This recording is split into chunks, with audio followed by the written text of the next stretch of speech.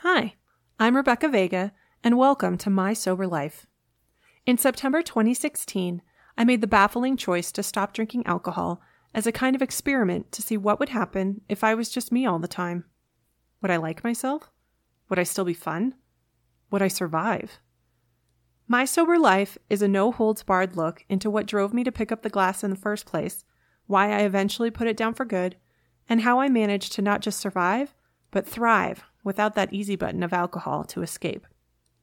You'll get an intimate view into my struggles, my shame, my achievements, and just the day-to-day difficulties of being human.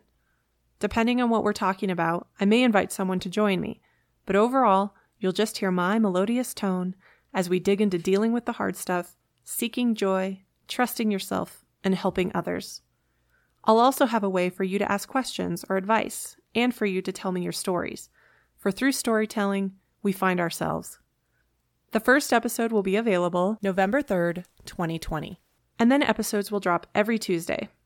You can find My Sober Life wherever you normally listen to your podcasts. Stay safe, wash your hands, and I'll talk to you soon.